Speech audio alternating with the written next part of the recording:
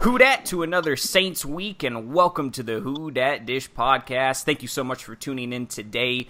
As always, we are part of the Fansided Network, bringing you everything New Orleans Saints. That includes news, analysis, opinions, and fantastic guests. I'm your host, Dayton Brown, joined, as always, by the fantastic, our senior analyst, Charlie Pollock. Charlie, how you doing, man? Excited for Falcons Hate Week? Yeah, it's in full effect. Happy to be back. Tyler, what's up, dude? Oh, nothing much, man. Just very excited. Hopefully, we can lay a whooping on the Falcons. But who dat, everybody? We've got another fantastic episode for you guys this week. To help us do that, though, we've got a great guest to introduce. He's a huge Saints fan. He's known for his YouTube channel covering all the NFL teams and his rambling podcast. Please, everybody, welcome Matt Ulrich. How you doing, Matt? Doing all right. I'm doing all right. That's good, man. Good to have you on the show, dude. Thanks for joining us. Real quick though, what are you thinking of the Saints so far for the first 2 weeks? We've talked a lot about them, and I know you've talked a lot about them on your own podcast. But for our listeners, how are you feeling about this team so far through 2 weeks? Through 2 weeks, it's kind of murky and cloudy. One thing I'm kind of worried about is just it's basically the defense, how they took a huge step back, and how some players kind of took a step down from how they performed from 2017 to 2018, essentially. Yeah. It was definitely a shocker week one to see it happen like that. But they get a chance to, I guess, redeem themselves from what we've seen in weeks 1 and week 2. This Sunday against the Falcons, which we'll get to in just a minute. But first, I want to know, Tyler, how are you doing, dude? Dude, I am very well. Any week that the Saints play a division opponent that we absolutely despise, that we can absolutely slaughter them, maybe, or like really take advantage of them, especially considering how weak they are right now with their depth and stuff. And it's funny, last year we really dominated, turned everything around against the Panthers. So I'm hoping, praying we do that same thing against the Falcons this year. Yes, so. Same week too. It was week 3 against the Panthers in Carolina as well. This game will be in Atlanta. So you're right, some parallels there. Division rival week 3 after a shaky start to the season. Charlie, you getting those Twitter fingers ready for Sunday? I know you're going to go off, man. Yeah. Well, of course. Wouldn't it be wild if P.J. Williams sparked the defensive turnaround with an interception like last year? Please.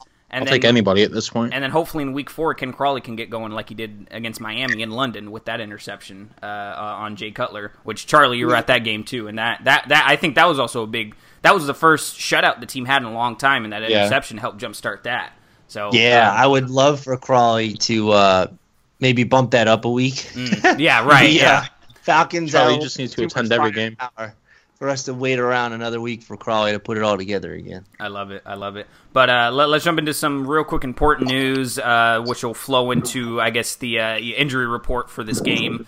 Tom Lee Lewis, our wide receiver, has been with the team since last year, who has also had some kick return, punt return duties for the team. He has been placed on IR, so he's not going to be coming back for the team this year. Yeah, very unfortunate.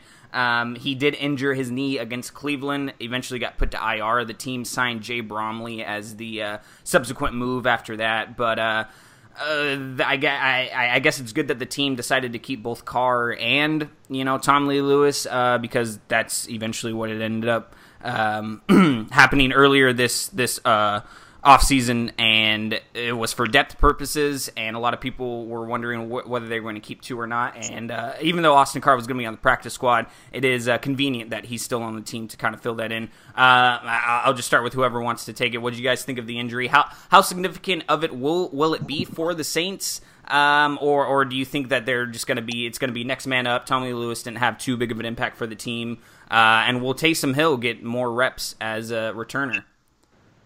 I wouldn't be surprised if Taysom did get more reps as a returner. I guess my only concern is in the punt return game. Not sure who we're going to put back there, but I mean, this isn't necessarily a knock against Tommy Lee Lewis, but I don't think whoever the next guy is, I don't think there's going to be that much of drop off. Like, it's not like we lost Devin Hester or any, crazy return talent. So, I like the idea of replacing if we have to replace Tommy Lewis, I like the idea of replacing him with a defensive guy. So I'm not sure. I mean, I don't even know who you'd put back there. I guess Taysom can do the return. I mean, what can't Taysom Hill do at this point? Right. Yeah. What were you thinking, Matt? Yeah, with Tommy Lewis, the thing about it is that I actually thought he was not going to make the team going into 2018 season because his return abilities were pretty poor since his biggest weakness was that he was really hesitant to hit holes or go full speed. He always wanted to try and break ankles or try and break tackles, and it would just result in 5-yard, 2-yard gains, and it would just put him in pretty poor field position. But I think with return ability, I think it's probably going to be Taysom for a while. And if say Ted Ginn misses too many games, I think there's a possibility Boston Scott could get promoted, or they'll have some returners try out on Monday, per se. Yeah. I'm interested to see if they bring anybody in. You think they're going to stay in-house? You think they're going to go out, Tyler? What are you thinking? I don't know, man. There are so many possibilities. I was hearing things on Twitter about maybe like Ted Ginn, maybe Brendan Carr, maybe like Alvin Kamara too. Matt brings up a good point about Boston Scott. So many Saints fans want him to really contribute, and that'd be cool to see him promoted from the practice squad. But I mean, like, I don't know. I think you guys all made a good point. That I didn't really see Tommy Lewis making the squad. Just because, like, I don't know. These past couple weeks he hasn't really been used as a receiver, only in special teams. So I don't know. It'll be interesting to see who we put in that spot. But yeah, one thing about Tommy Lee Lewis is, like, I guess this is his major knock is his size. So yeah. Like, has he ever not been tackled by the first onset of contact? Like if he finds a crease, a lot of times, especially in the kick return game, if there's a crease there, you're going to have to be able to run through an arm tackle, and I've never seen him be able to do that.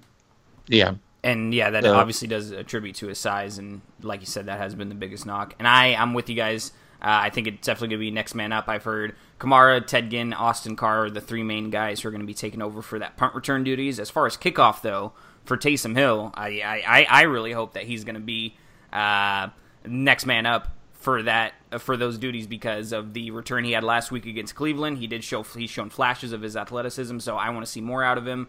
And I don't think the Saints will go sign a free agent wide receiver at all because, again, the blow of Tommy Lee Lewis isn't that significant. There are some notable guys out there. There's still Jeremy Maclin, Jeremy Curley, Des Bryant, Carlos Henderson, Jalen Strong. There's a couple young guys. Kendall Wright, Lucky Whitehead, Marcus Wheaton. So there's some semi-intriguing options out there, but it's usually not the Saints style to kind of go out there and replace a fourth-string, fifth-string wide receiver like that.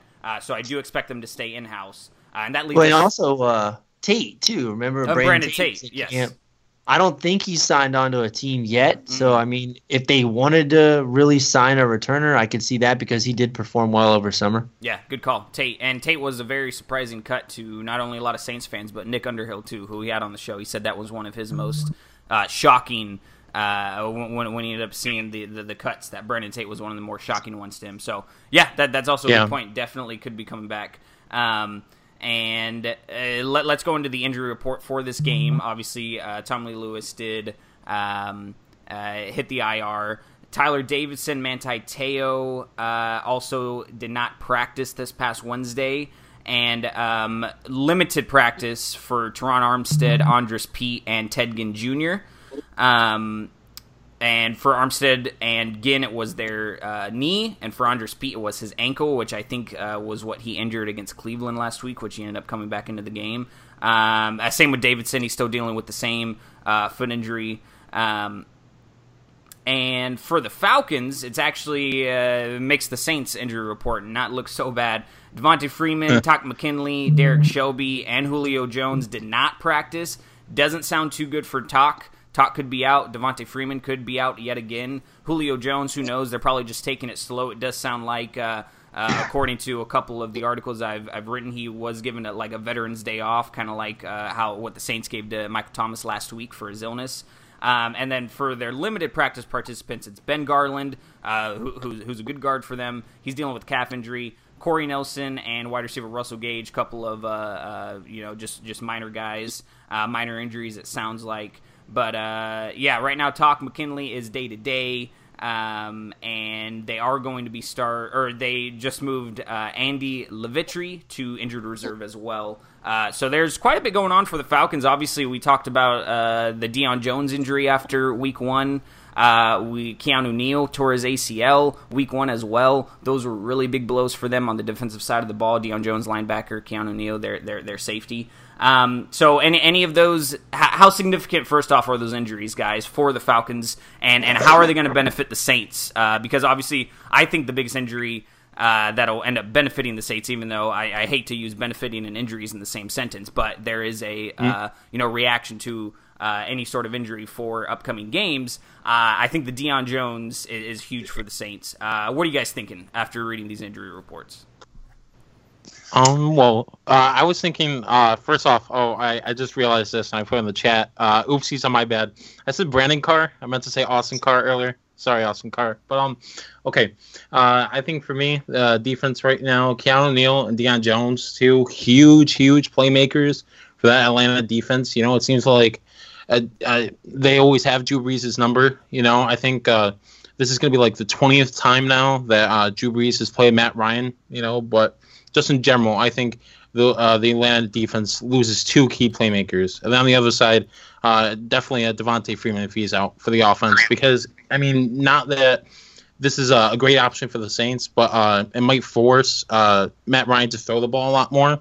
So hopefully our defense doesn't get shredded. But those would be my guys. So, well, the thing about losing Deion Jones is he has the ability to hang with Kamara. Like, he's one of the rare linebackers in the NFL that can hang with him. I mean, he knocked Kamara out of the last game we played in Atlanta. So not having him is gonna be tough for them. But you know, the Falcons roster is one of the most solid rosters in the NFL. They have decent depth at safety.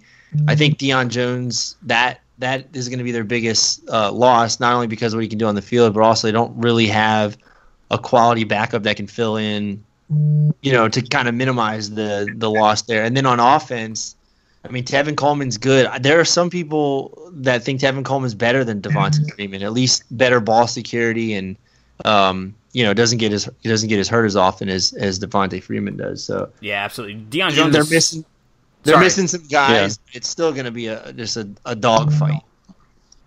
And Deion Jones is one of the most versatile linebackers in the NFL at such a young age. So and he also had the game sealing interception against Drew Brees a year ago was also very painful. So that's obviously going to be X-dayed for this upcoming game. What are you thinking, Matt, after reading this injury report? Right now, I think probably the biggest loss that Falcons definitely are going to suffer from it's losing Deebo Jones and Keanu Neal, because those two are not just, you know, really fast and helping coverage, but they're also very essential to the run defense, because the rest of their linebackers are pretty light and small. You got DeVore Campbell that's under 230 pounds, and you also got Duke Riley who's he's really under 240 pounds. So for the Saints especially, that struggled a lot with the run. Having those two players out will probably ease it up a little bit. You'll probably see some bit better and maybe even bigger runs as the game does go on. Yeah, that'd be pretty good. So and Duke Riley, former LSU Tiger as well, if I'm not mistaken. And yeah, you're right. He's great linebacker. They're also Atlanta next man up. But let's jump into the preview real quick. And before I do, obviously, guys, be sure to head over to www.whodatdish.com. Check out Fantastic Saints articles. If you're not living there, you should be. You can listen to the podcast here and then go on to the website and check out the articles. Get a double dose of Saints news and analysis and opinions. So, fantastic. And Matt, before I jump into anything as well, plug away your social media and where people can find your work and stuff before we jump into this preview. Hi, on Twitter, I am NFL Ulrich 17. That's spelled ULRICH with the number 17. I also have a YouTube called VU 1787, or is it just VU 17?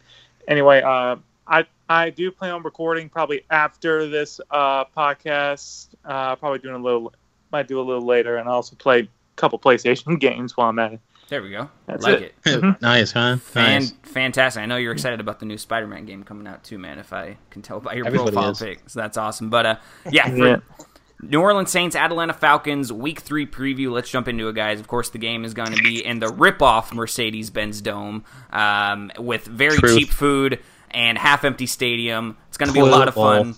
A toilet bowl, and more Saints fans will be there than Falcons fans. It's almost a given at this point. But Atlanta is coming off a home win over Carolina, and they did lose to Philadelphia in Week 1. So they're winning against Carolina 31-24. It was a very competitive game, as was their game against the defending Super Bowl champs Philadelphia. They won that by a score of 18-12. That was one of the best Thursday night openers we've seen in a while, even though it was a defensive battle. And obviously the Falcons defense has been somewhat mediocre. They've gotten weaker because of the injuries, as we've mentioned. Dan Quinn is still a great defensive-minded head coach, of course, coming over from the Seahawks. So will the Saints, due to these injuries and perhaps maybe going on the road will spark something under them to start the season, really get it going. As we mentioned at the beginning of the podcast with Tyler, Week 3 last year was when they were able to amp it up against a division rival, which led to 8 straight wins. Yes, sir. So will the Saints have an easier time in this matchup than they've had in recent years? It's been a back and forth battle with the Falcons. They've won 3 of the last 4 matchups. And what will the Saints, if we are going to have an easier time, what will we have to try to expose on Atlanta's defense to accomplish that? I'll start with you, Matt. Biggest thing we'll have to expose is definitely the weakened linebackers.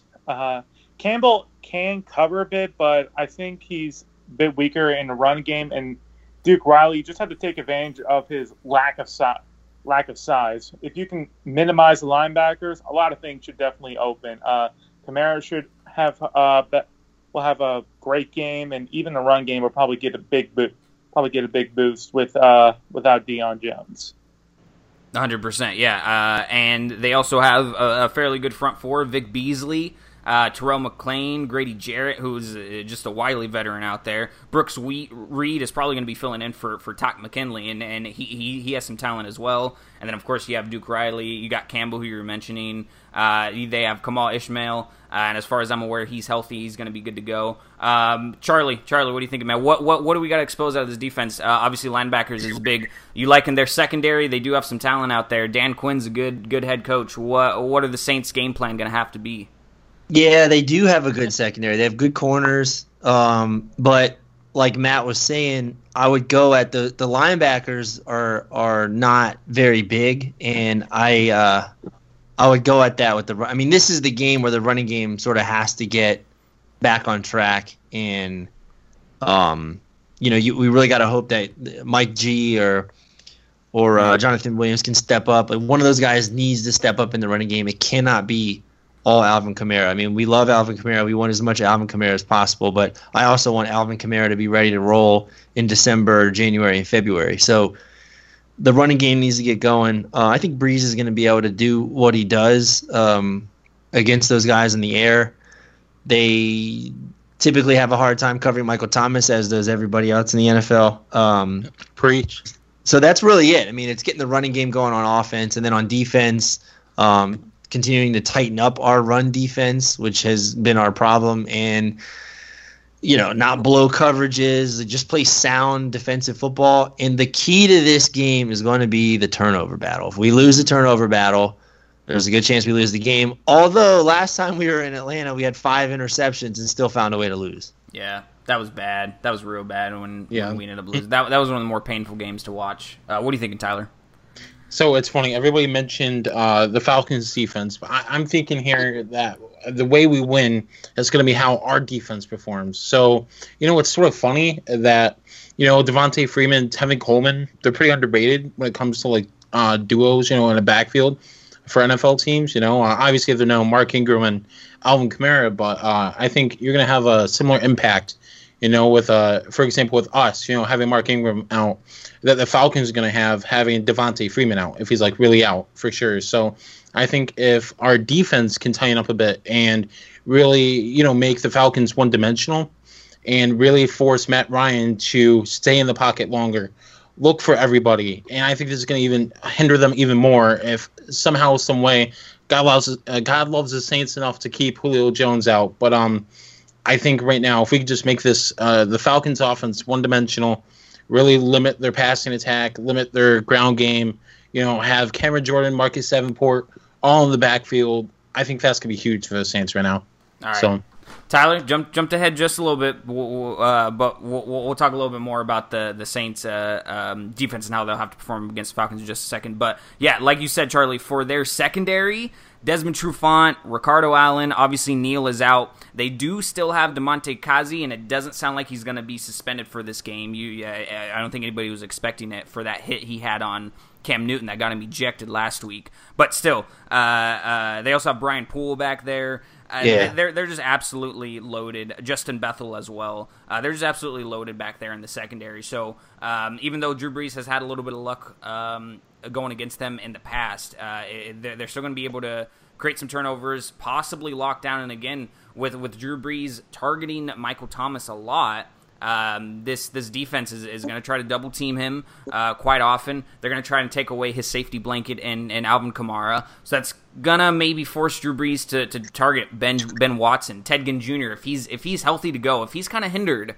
that's going to affect his go routes. That could lead to maybe some bad routes being ran and lead to some interceptions for Brees. So for me, the focus is going to be on this Atlanta secondary and how they're going to be able to, because so far they performed fairly well this season. They were beat a couple times by Cam Newton, but it was a lot of the Cam Newton working on his feet more so than the secondary actually giving up a bunch of plays. But let's jump into the other side of the ball, because of course the Falcons, as Tyler was mentioning, they do have a ton of weapons, even with Devontae Freeman's injury. Calvin Ridley emerged last week, the rookie out of Alabama. Julio Jones, Matt Ryan, they continue to connect on all cylinders. Tevin Coleman is just a fantasy star. The dude can run for however many yards you want him to, and he can catch out of the backfield as well. And then they also have guys, Justin Hooper, Mohamed Sanu. Those guys could be primary targets on a whole lot of NFL teams, and they're almost secondary guys there in the Falcons offense and still able to put up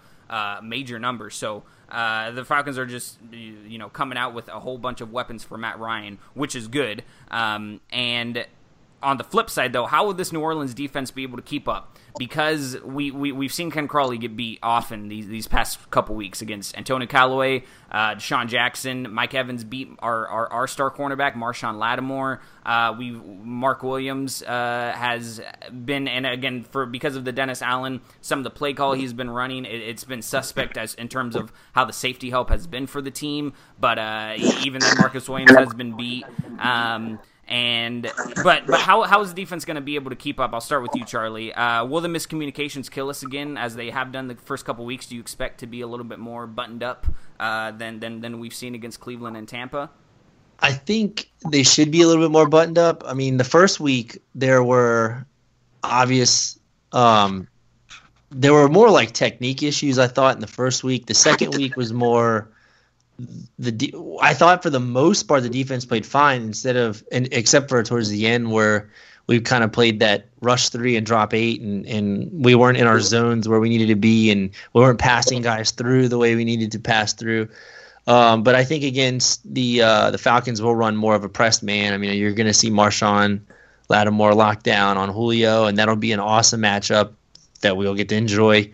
And then you'll see Crawley on Sanu. And then, you might see Marcus Williams over top helping more on Sanu.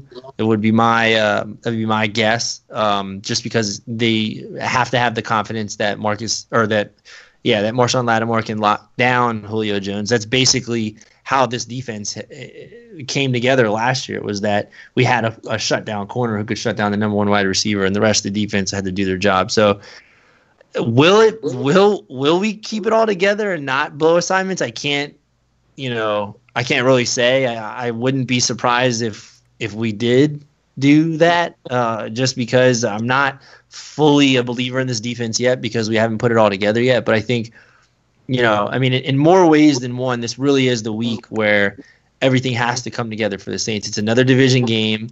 You don't want to be 0-2 in your division after the first 3 weeks of the season. getting a win on the road early in the season in Atlanta it really would just, help the season out. So we cannot afford miscommunications and things like that. I mean, Dennis Allen has to come up with a game plan that he knows his guys can execute well.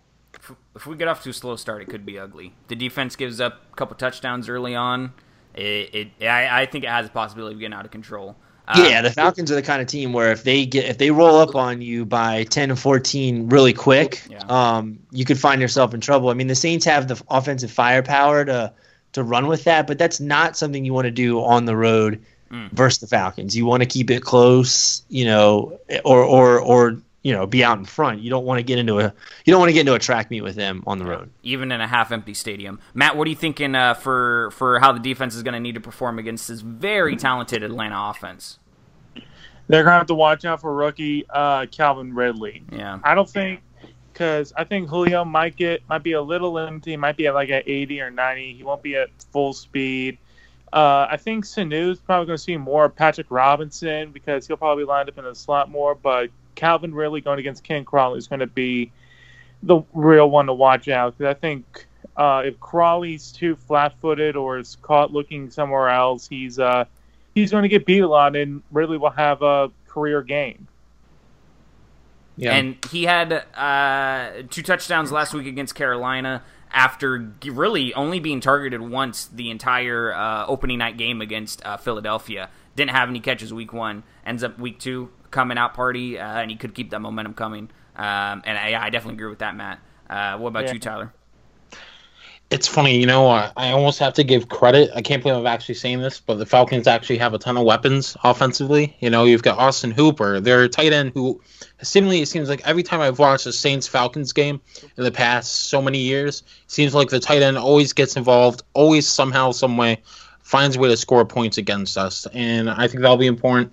I think, what Charlie and Matt alluded to, I think it's going to be a great matchup between Lattimore and Julio Jones. But I think what fans should really be looking at is how the Saints defense covers Calvin Ridley, Mohamed Sanu, and Austin Hooper, because I think those guys could equally, combined have just as much production and just as much yards and touchdowns as Julio Jones could. So I think the Saints defense really needs to, know their guy, play physical, be aggressive. I think the Saints defense keeps on talking about wanting to be that, and I think it's going to come down to hopefully Ken Crawley, P.J. Williams, even if he plays, just everybody coming together and stopping the passing attack. Because if we can stop them on all cylinders on offense, they're going to fuse.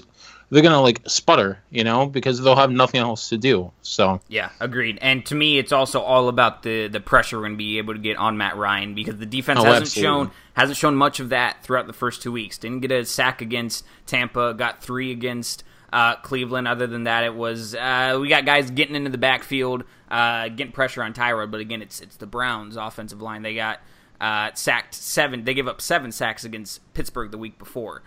So going up against a somewhat hindered Atlanta Falcons offensive line, they have to go up with a backup there at guard. And they also just put another guy on IR, so it's very possible to expose those weaknesses. So Sheldon Rankins had a good game last week. I want to see him again. David Onyemata step up a little bit. Hopefully he doesn't end up having to pay that ridiculous $40,000 fine, and he can redeem himself week 3 against the Falcons as well. Marcus Davenport, at this point, I just love seeing the dude on the field. I don't think I'm just not even criticizing him at this point, because he's just such a exciting young athletic rookie, and really I'm just watching to see what he's giving us. So I'm anytime he's on the field, it's all eyes on Davenport to me. And of course you got Cam Jordan back there on the other side. Alex Okafor too looked better week 2 than he did week 1, but Cam Jordan, expecting a lot out of him. He's had a lot of success against the Falcons in the past. So looking forward to that, and of course our linebackers to see what we can improve upon. Obviously Manti Te'o is dealing with an injury right now. Do we end up going with more Anzalone there in the packages? Klein again looked better in week 2 than he did in week 1. He stepped up. Demario Davis tends to always look good for the Saints in at least most aspects on the field. So, I think really it falls down to this front 7, how we're going to be able to get pressure. Linebackers step up a little bit than they have in the first 2 weeks. Secondary is just kind of a mixed bag right now. I need to see more out of them before I can make any determinations on them. But shout out to Michael Thomas. Going back to the offense real quick, he does hold the NFL record, 28 receptions through the team's first 2 games. He broke former Atlanta Falcon Andre Rison's record of 26 through the first 2 games. It's a little interesting tidbit right there. But let's go back to the point I was talking about earlier about whether or not Atlanta will double team him. And I know, Charlie, you've talked about how they've handled it in the past. But with the increase, and it's crazy to see him get an increased workload. I didn't think that was possible for Michael Thomas. But his increased workload so far this year, will that warrant more double teams from Atlanta? If so, will that open up some more options for the Saints, or will it kind of be a little bit more balanced and force the Saints to stick to the Thomas and Kamara game plan that they've been running the past 2 weeks, which has been kind of choppy for the team? What are you thinking? I mean, if they want to try to double Michael Thomas, they can. The only thing is there are other weapons on the offense that will. I mean, that'll just open it up and give them the opportunity to finally really come to it. I mean, if Ted plays, which I hope he is, that's someone who would immediately benefit from that. Mm-hmm. Or Traquan Smith. I mean, maybe this is the opportunity where he can get involved more. Peyton alluded to it this week that he wants to try to get Traquan Smith involved more. If they try to do that, if you double team anyone on this offense, it's just going to give the opportunity for somebody else to step up. And it's the same on the flip side. If we try to double team Julio, then Calvin Ridley could go off, or Mohamed Sanu could go off, or there's a lot of similarities between the two teams. So if they could go ahead and try to double team Thomas, he's a strong receiver and can still get open on double teams. So I don't know how they plan on doing it. I just like every other time they play, it's gonna be a really good game. It's a possibility Cam Meredith could be playing too. I don't know I don't think Peyton's made a decision yet, and obviously we don't really know until Sunday either way when we see him. We see those Nick Underhill tweets saying he saw Cam Meredith jogging with about 7-8 other guys who look like they'll be inactive. So we really won't know until then. But with the Tom Lee Lewis injury, doesn't sound like they're making any moves to replace that specific position. I could see Cam Meredith coming in, and this could be a game where Meredith is able to step up right away because of the extra attention being forced to Michael Thomas. But give us your thoughts on that, Tyler. What are you thinking? Right now, honestly, I'm not sure if it even matters if they double team or not, because Drew Brees is an ace at throwing the ball, and he's going to find the open man 9 times out of 10. And I've been alluding at this for weeks, ever since the Saints started, ever since we saw the Week 1 loss to Tampa Bay. Unfortunately, I think the Saints need to get everybody involved. And I think this is a game to do it. The Falcons defense has injuries. We already talked about that. Drew Brees, Hall of Fame quarterback, knows what he's doing. We need to see more of Traquan Smith, Austin Carr, and Cameron Meredith if he plays. Because we said it last week. What happens though if teams are seeing Michael Thomas go off every week and they decide to double team him? If that happens this week, Drew Brees can't afford to throw it 20 times to Michael Thomas, because you're gonna have him get picked off. So I'm not sure. I'm not Dan Quinn. I'm not sure if they're gonna double team him. I think it'd be stupid either way, because Michael Thomas will beat you several times. But I just think as a whole, the Saints offense needs to work together and get more people involved. So. Matt, are you worried about Brees' ability to find Thomas this upcoming Sunday, or do you think the offense is going to work like a well-oiled machine yet again? I think the offense is probably going to be fine. Probably the biggest concern I'll have is blitz pickup, since that was probably the biggest concern going in the Cleveland game. Drew Brees had had too many times where there was a free rusher, and no doubt Dan Quinn is probably looking at that going, let's see if we can get a couple free rushes, because they also have some fast guys with their linebackers. So the blitz pickup has to happen. And even if they do try to double team Michael Thomas, I think they'll just have someone else, like maybe Austin Carr, maybe Traquan, probably get open pretty quick. Do you guys think Meredith will play? I think Meredith is going to be good to go. And again, it does depend on the injury. We talked about this last episode with Jordan's insight. It does sound like it's mainly an injury concern, but also Peyton did say in a press conference he's making a lot of progress. He's looking good so far. I expect to see him play. You guys expecting some Meredith? Yeah. Well, Hopefully. one thing he said that kind of made sense was the corresponding roster move for Tommy Lee Lewis was adding a defensive tackle. Yeah. So I think that this should be the game where Meredith is active. I mean, I don't know. It just on paper, like lining up as a defensive back across from Michael Thomas, Traquan Smith, Ted Kinn Jr., and Cameron Meredith would be quite intimidating with Alvin Kamara in the backfield and then Drew Brees is their quarter. Like that, that on paper sounds phenomenal. But, let's hope that it all comes together this week. Yeah, absolutely. Yeah, Matt, Tyler, you guys expecting Meredith too? Because I guess the you can go, Matt. The move to add Bromley almost kind of gives it away if they're not going to make a subsequent move, but I guess anything's possible. They're not going to activate him. He's going to be inactive. At least this last game, he'll be inactive. Okay. You think so? Yeah, I think they'll give him one more game, probably about week 4. So Sean Payne does like to play it safe. Yeah, Sean Payne likes to play it safe sometimes, so I get that. Yeah, the last thing we need I is. just don't see 5 receivers that are not return specialists all be active. Yeah, good point. I was going to say the last thing we need is, having somebody inexperienced out there, not familiar with all the playbook, making the wrong move, the wrong route, and then having Drew Brees throw an interception. Because we've alluded to it before that Drew Brees, he's not 6'5". He needs his receivers to be in the spot where he tells them to be. They need to run exact routes, be in that specific area. So if he's not ready, even we mentioned before last week, or last episode, that that Drew Brees just needs to throw it. They need to be, all on the same page. Maybe even give Cameron Meredith a smaller playbook, 15 plays. I would love to see him play this week. I don't know if he's going to, but I hope he does. Absolutely, yeah. I'd love to at least just see him in action in a Saints uniform for the regular season because I like the very small sample size we saw from the catch or 2 catches he had during preseason.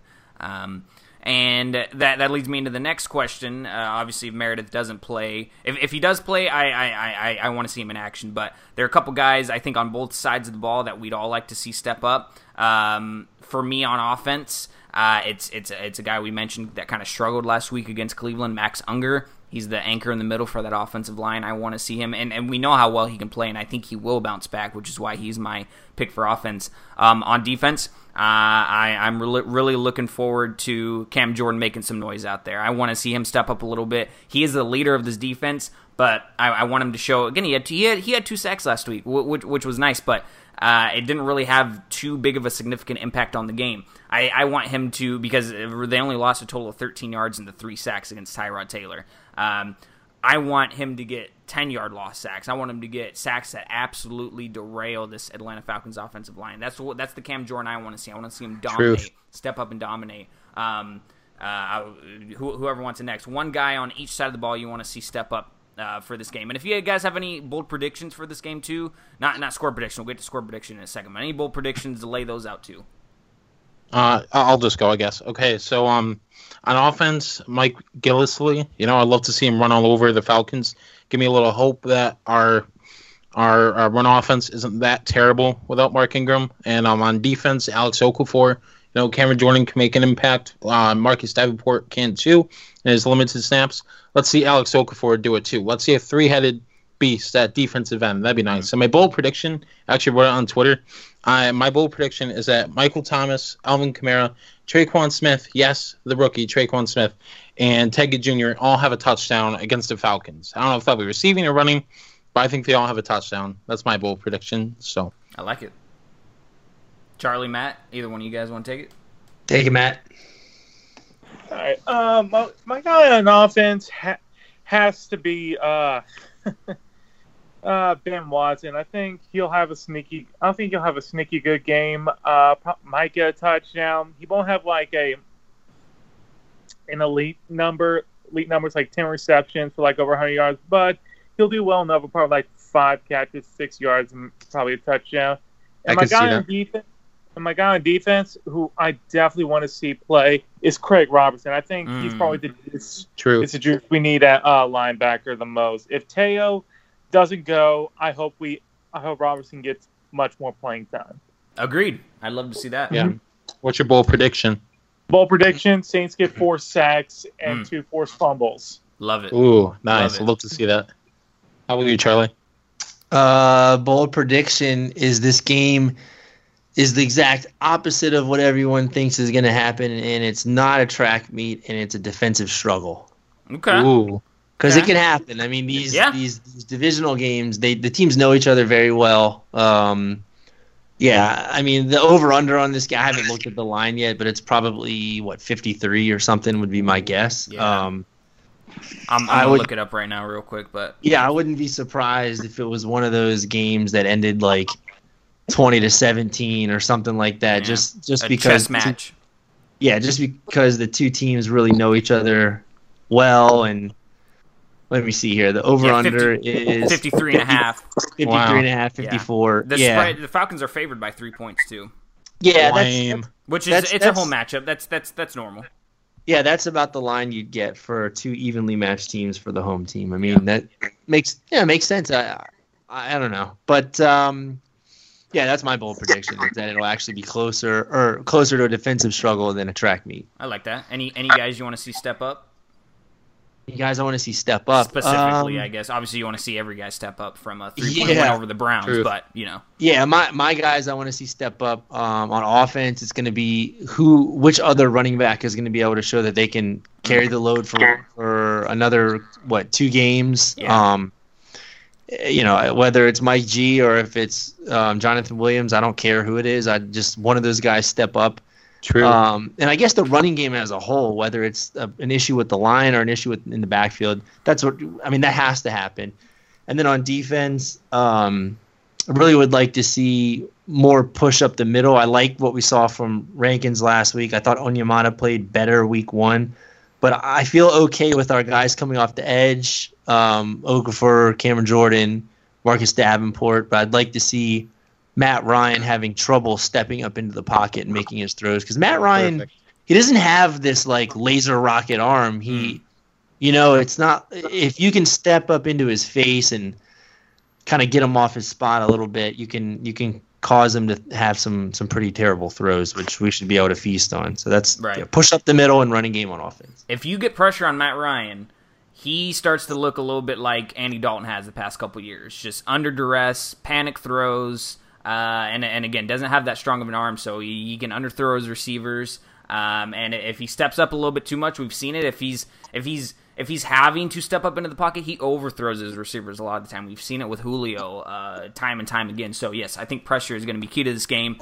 Let's get into score predictions. How we think the game is going to go. Obviously, I don't think any of us want to see the Saints lose, but if you do think it's a possibility, definitely don't hold it. You don't necessarily have to be homer. If you do think the Falcons are going to win, it's okay. I won't be mad if one of you guys predicts the Falcons to. Yeah, no, it's okay. I totally understand. But we'll just go me, Matt, Charlie, and then Tyler for the predictions. But for me, I'm kind of on the same page as Charlie is, because last week I also predicted the Browns-Saints game wasn't going to be, the Saints running up a score on them. I think I predicted the team to win 24-14, 24-17. They ended up winning 21-18, so it was right in there. This time I think it's going to be more so like, I think it's going to be a really, really close game. I think it'll end up being like 28-24, and maybe even 28-27. I think it could end up being like a 1-point game.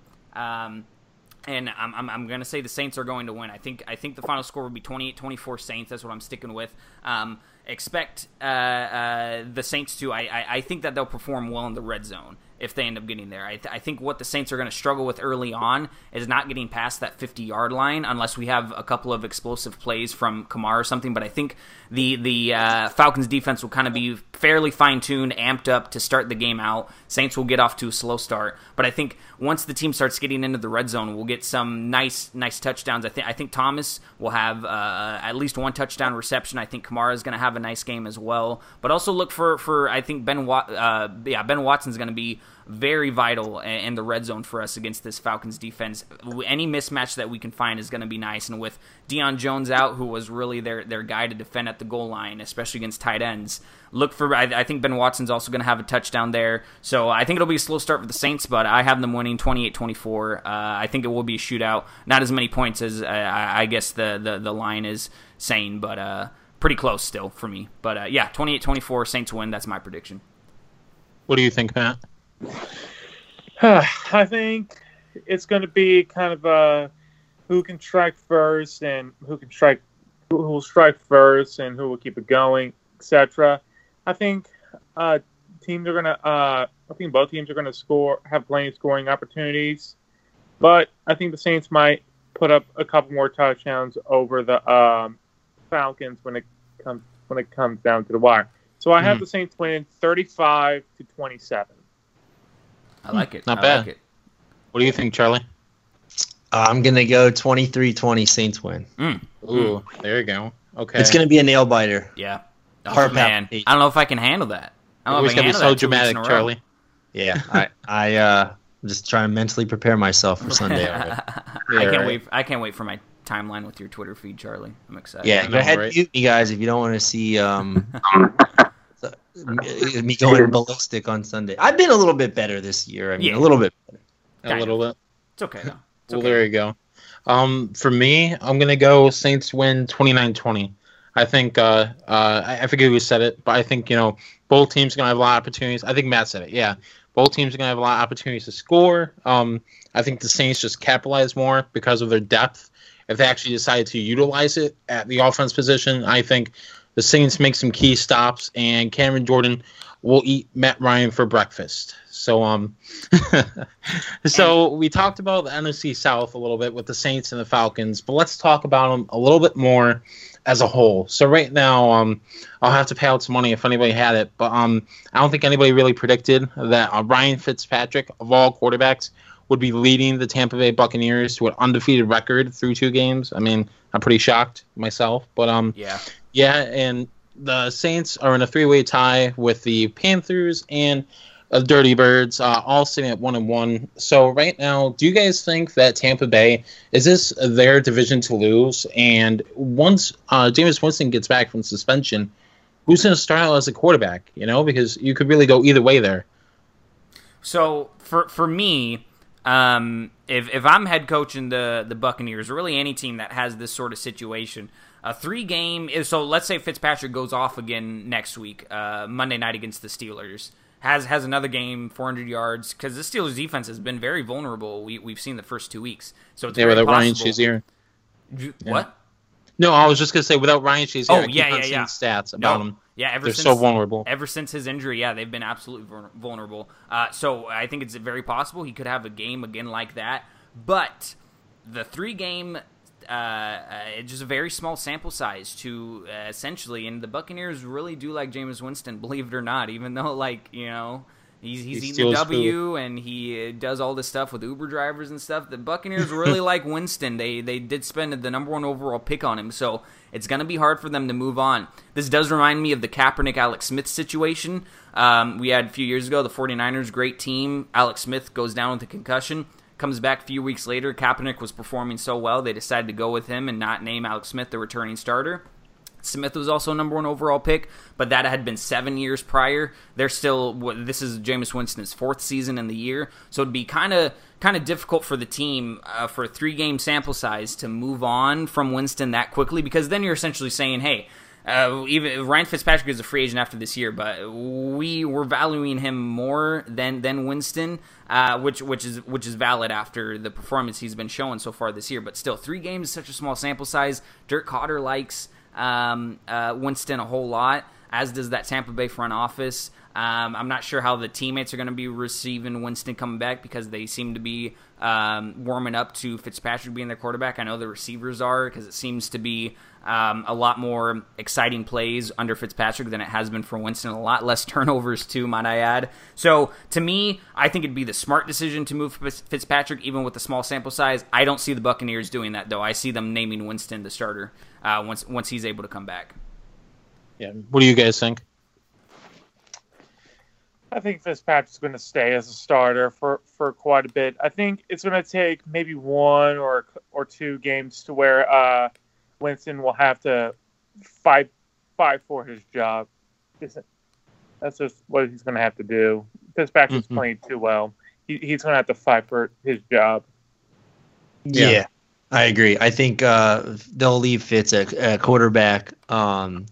Absolutely. When Winston comes back, the only thing is, at that point, how short is Fitzpatrick's leash? Like he's the kind of quarterback who can go out and throw 5 picks and just look horrendous, and is it a bad half? Where they pull him and put Jameis in? Is it a bad game? Is it 2 games? But Dirk Cutter's. I want to think that he's perhaps on the hot seat because I think that team has underperformed. So when you're winning, you're sitting atop of the division, with a good chance of beating a surprisingly struggling Pittsburgh team at home Monday night. I think he rolls with Fitz, and then you kind of go from there and see how long Fitz's leash is going to be.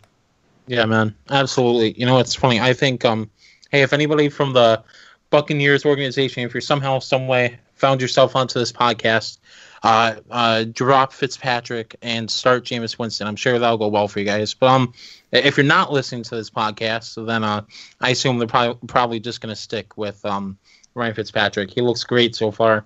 And I actually picked him up on my fantasy team just because of it, just in case. I think you guys are overestimating how intelligent the Tampa Bay front or team decisions really are. I don't. Hey, tomato. We'll see though. We'll see. I'm usually wrong anyway, so you guys are probably. I saw somewhere that Fitzpatrick has more touchdown passes than Troy Aikman. Oh yeah. Yeah, Troy Aikman said nobody cares. I retweeted Troy's response was, "Who cares?" He has, Troy Aikman's a savage. He has 16 more passing touchdowns than Aikman's career and 44 less starts. It's wild. Yeah, that's pretty crazy. That's impressive. That's very impressive. I was going to ask you guys, do you think, okay, so 2 questions here. One, sitting right now, the answer is probably yes, but do you guys think Tampa going with these 2 games they've played so far, do you think they're the favorite to win the division? And if a quarterback change happens, what do you think happens to this team going forward, though, down the stretch? I still think their secondary is vulnerable, to say the least, especially with the injuries they've had, and I think that'll eventually catch up with them. So I think the Buccaneers will end up finishing like 7-9, right around in that place, whether Fitzpatrick or Winston comes back, 7-9, 88, which is a much better record than many predicted. A lot of people thought maybe anywhere from 3-13 to 5-11 for the team, but their secondary very, very vulnerable. I do like their front 7, absolutely impressive.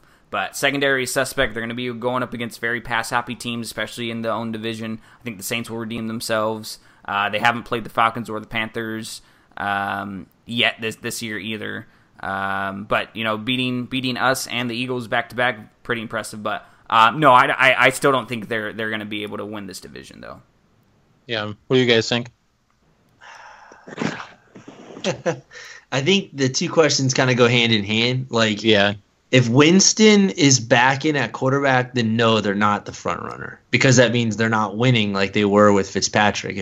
If they're still winning with Fitzpatrick, I don't see why they couldn't be at least a contender to win this division. I mean, they beat us in our own building, and then they beat the defending Super Bowl champions, who beat the Falcons. And I think the Falcons are a better team than the Bucs. I mean, look, it's early in the season. It's still kind of an extension of preseason, and September is just really a month that you kind of have to survive more so than control. And I don't know. I mean, I just don't want to write off the Bucs. I mean, anybody who comes into our building and does that and then goes back and beats the Eagles the way they did, I mean, I'm not going to write them off. Yeah, it's crazy. What do you think, Matt? I think once teams start taking them pretty seriously, they'll start to struggle. Because I think when the Saints went in week 1, they were kind of taking them easy, and when the Eagles when Tampa played, and they were taking them easy. So I think essentially once they start going against someone who takes them as serious as they are, they'll start to struggle. But I'm also willing to bet that the Bucks will be that team that will start 5-0 and then lose their next 8 of 11. That'd be crazy. To bet that might happen. Yeah, I could definitely see that. And I think right now for the past 2 years. Yeah, it's crazy. The Bucks always, like the Browns, like the Jets, like the Bills, they always find ways to lose somehow, some way. And if Fitzpatrick stays around, maintains that starter spot, I think the NFC South is going to get really, really interesting down the stretch. I don't know if I could say right now they're the front runners. I think right now they look really good for a quarterback who, a quarterback who has a beard like that and is Fitzpatrick. So it's going to get really interesting. So that's the NFC South. But unfortunately, there are 3 other divisions all fighting for playoff spots down the stretch. You've got crazy teams who are all impressing really well. You've got the Rams with Todd Gurley and Jared Goff who are going off. You've got the Vikings and Packers who, despite their kicking struggles, tied and still both look really good. You've got the Bears with Khalil Mack, who is probably really making John Gruden regret trading him. You've got the Cowboys who are doing here and there, and it's all really crazy right now. But who do you guys see right now as the best teams going into Week 3 for the NFC? For me, it's the Rams. I mean, they're top to bottom. Every single part of that roster is good. Their offense is absolutely stacked. They have a good offensive line. The wide receiving core is deep. Todd Gurley's playing like the best running back in the NFL right now. Defensive line is solid. Their secondary is really solid. The only semi-weakness is in that linebacker spot. And their backup running back situation, I'm not too worried about it. But I would say the Rams, with a close second being the Vikings. Okay. Vikings defense worries. Yeah, Vikings defense worries me a lot, but I'm with Charlie. I think the Rams are, and the NFC is very. I mean, it's still very competitive, and I think obviously it's early in the season, so a lot is still going to be going on. But I'm surprised by how well the Bears have been playing so far in the first 2 weeks. Even though they did lose, they are only 1-1. They were very close to beating Green Bay on the road to start the season, and then they handled their business Monday Night Football against Seattle. So I'm surprisingly impressed by them. But Rams have just been looking great on both sides of the ball, and obviously all of their off-season acquisitions and the development they've had over the past couple years is paying off for them. It's showing the dividends. So I think the Rams, like Charlie's saying, that's the team that we're going to be looking out for. Mm-hmm. What were you thinking, Matt? With the Rams so far, their 2-0 start is both slightly yet not so slightly surprising. Because I'm still expecting this team to probably collapse a little bit, at least not be as good as they should be. But it's still early in the season; they still have time to slip up and kind of fall around their pelvis. Mm-hmm. But with the Vikings, they're both. I think they are still pretty challenging. However, I'm not exactly 100% riding on them. It's just kind of a week by week kind of thing with them. I want to see, can they stay healthy? Can they solve all their problems, etc. Yeah, absolutely. And with me, the Rams are good. Like, I think that's just like the clear, obvious statement. But I'm still holding out that I think the NFC North is going to be the real decider of like who's on top, because right now, Aaron Rodgers, despite the jacked up leg, he's looking pretty good with what weapons he's got, and I think Kirk Cousins is still finding ways to sling it. Their defense is really good. But the last question I'm going to ask you guys as we get out of here, looking at the NFC as a whole, do we see the Saints making the playoffs? And for the AFC, how do we see the things turning out there? Well, I'll go first, I guess. For the Saints, I don't know. It's kind of hard to. It's tough to tell. Again, I was expecting more teams in the NFC, excuse me, to be 2-0 at this point than 1-1, or 1-0-1 as both the Packers and Vikings are currently. But no, I think the 49ers are going to end up playing a little bit better football as the time goes on. I think both the Bears, Packers, and Vikings are going to be fighting for that division title. Who knows? The Lions, that week 1 could have been somewhat of a fluke. I don't think that they'll be fighting for playoffs, but I do think they'll be a better team than we were expecting. And then the NFC East is still competitive as it always is. Besides the Giants are looking a little bit lost right now. So it's tough to tell for the Saints. But out of the AFC, for me, it's the Jaguars. I think the Jaguars are going to come really out. Good. I'm very impressed by Patrick Mahomes as well for the Kansas City Chiefs. But to me, the way that Blake Bortles was able to orchestrate that offense last week and their already impressive defense, run for the hills. I think the AFC is going to belong to the Jaguars when it's all said and done. They were in the championship game last year, and I think that they could get back there again this year and win. So if I had to pick right now, I'd say the Jags out of the AFC. What do you think, Charlie?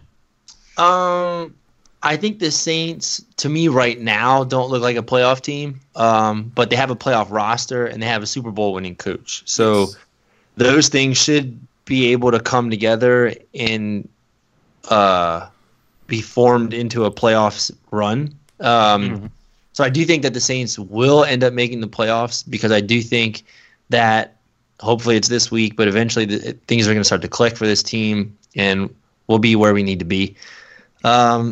As far as the AFC, is that what you guys are talking about? Yes, sir. Yeah. Yep. AFC. I think that win the Jags had over the Patriots was huge because you can't beat the Patriots in Foxborough in the playoffs. It's just they don't lose there. So, and that's what's been sort of been the hang up with the Steelers recently because the AFC's kind of just come down to the Patriots or Steelers and whoever is home wins that game. And last year, I felt like the Steelers got robbed on that. Was it a Jesse James touchdown or their tight end touchdown where it should have been a touch? They win that game, then that playoff game that they would have had pretending that they beat the Jags would have been in Pittsburgh. So I do like what you're saying, Dayton, about the Jaguars because that win can go a long way into determining home field advantage for them. And if the Jags have to go back up to New England, I don't think that it'll be a similar result from this season. I think that's a hard place to win in the playoffs. It's hard enough to win. It's hard enough to win there once during a season. It's almost impossible to do it twice, like you said, especially in the playoffs. So yeah, I'm with you. Home field advantage is going to be important for those guys. What do you think, Matt? You go first, Charlie, then Matt. No, I was just going to say I love what I'm seeing out of the Chiefs' offense, but their defense is so incredibly suspect. Oh, absolutely. Yeah. What do you think, Matt? I think this team can probably make it to the playoffs. Division winning might be it's a lot of reach depending how the rest of the season goes for the Bucs, but I can see this team making the playoffs. It's probably going to be a last minute battle with either the Cowboys or the Vikings because those two teams I have being as wild card contenders, and of course there is the Bears too, but fortunately we don't have to play them unless we do make the playoffs. But in the AFC, man, that's a little tough one because instinctively I would say the Patriots, but this is probably the weakest the Patriots have been under Belichick and Brady. In all honesty, the Steelers are fighting themselves because I think right now they're the most selfish team in the NFL. And with all that said, I think I would also have to say the Jaguars. They just look to be the closest to complete. The problem with the Chiefs is just that it's going to be themselves. Once they get into the playoffs, they're just going to beat themselves. And the Jaguars, I think, are probably going to take the AFC. Well, there you go. And for me, I say yes. The Saints make the playoffs. Not sure what seed. Get back to me in like 7 weeks. Oh boy, that's a right. It's a cop-out answer there, Tyler. 7 weeks is a long time. Get back to me. There you go. I won't reveal anything. You can get back to me in 14 weeks, and I'll let you know what seed I think the Saints will get. How about that? There we go. Exactly. And look out for the AFC. I think look out for the Jags. And Patrick Mahomes is slaying it with the Chiefs. So look out for those two teams. But now we've got one more thing before we sign off, and that's the the thing you all know with this podcast before we end it all, and that is the reasons why we love the Saints. Yeah, that could literally be anything. A story, a player, anything about the Saints. And I'm just going to go quick, real first. Mine's actually, it's a tearjerker, and I want to pull up on Twitter as I talk about it. But Austin Carr, who I somehow said Brandon earlier, I apologize. Actually, I'm going to get this so wrong. He actually, it was an NFL Films. He donated blood, and I forget the whole transfusion process, but he ended up saving a life of like a 50, 60-year-old guy who actually got to go to the Super Bowl. But it was really cool because like he really made a positive difference, for this world, and he actually missed some time in college because of it. He missed about a month, so it was really big for me. I saw that over this past weekend, so I thought I'd mention it. And that's the reason why I love the Saints. People doing nice things for other people. So, no, that's fantastic. For me, it goes back to, I think he was also my reason earlier this week, Cam Jordan. He's at 60 sacks now. Which is fantastic. He also did an interview recently. I think he actually did two. No, I think it was all just part of one. He listed off the top 7 players in the NFC South, according to him. Drew Brees, of course, is number 1. And he also mentioned that I could give you 7 names of the best players in the NFC South, all from the Saints, and you wouldn't be able to argue it. I think he's absolutely right on that. I love that, man. Even though, Luke Kuechly, Julio Jones, Matt Ryan, Cam Newton, Christian McCaffrey, there are tons of talent there in the NFC South. But Saints also have a lot. So I'm glad he was obviously, saying that for his team. And he also said about Drew Brees being a perfectionist. During practice, he'd watch Brees throw a ball and say, "Oh, that looks really nice. That's a good ball." And the patented Drew Brees, "Nope, don't like it. Run it again," is what Brees would say a lot of the times because he would get each and every pass down multiple reps until Drew Brees, thought it was perfect, thought it was the correct play that he's going to need to be making. And we, of course, heard what Greg Williams said about Brees' preparation. So shout out to Jordan for continuing to talk about the Saints, obviously positively in the media, and give a little bit of insight as to the operations for Drew Brees. So that's my reason for this week. There you go. How about you, Charlie? Yeah, I mean, mine is just more so of like the Saints and Falcons is such an underrated rivalry in the NFL and really in sports. And like I love this rivalry because I hate the Falcons. Who doesn't? Like we've won some awesome games against them. We've lost some horrible games against them. And being Falcons hate week, reason why I love the Saints is just this rivalry. I mean, we don't share the same rivalry with the Panthers. We certainly don't share it with the Bucks. So yeah, ready to fry up some Dirty Bird this weekend. Hey, there you go. How about you, Matt?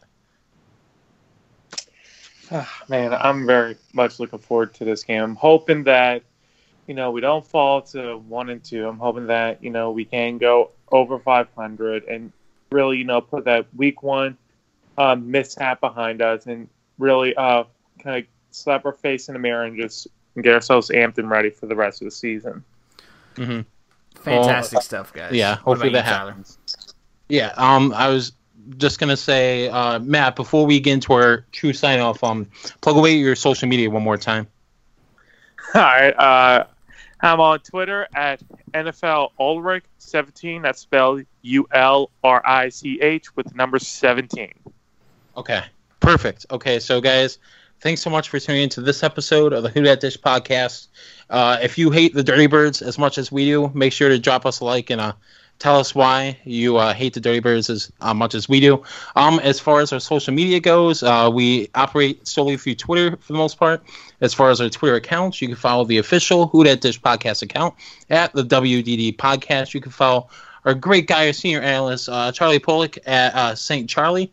You can follow Dayton Brown, my good bud, on the other side of the mic, all the way over in Portland, Oregon, at Dayton_Brown_. You can follow me, the dude that lives in New York and still reps his Saints, at Raymond Tyler M. Make sure to check out, as Dayton alluded to earlier, about WhoDatDish.com and the Who Dat Dish Facebook page. That's where you can find all of our amazing podcast articles, podcast episodes, articles. You can find everything there.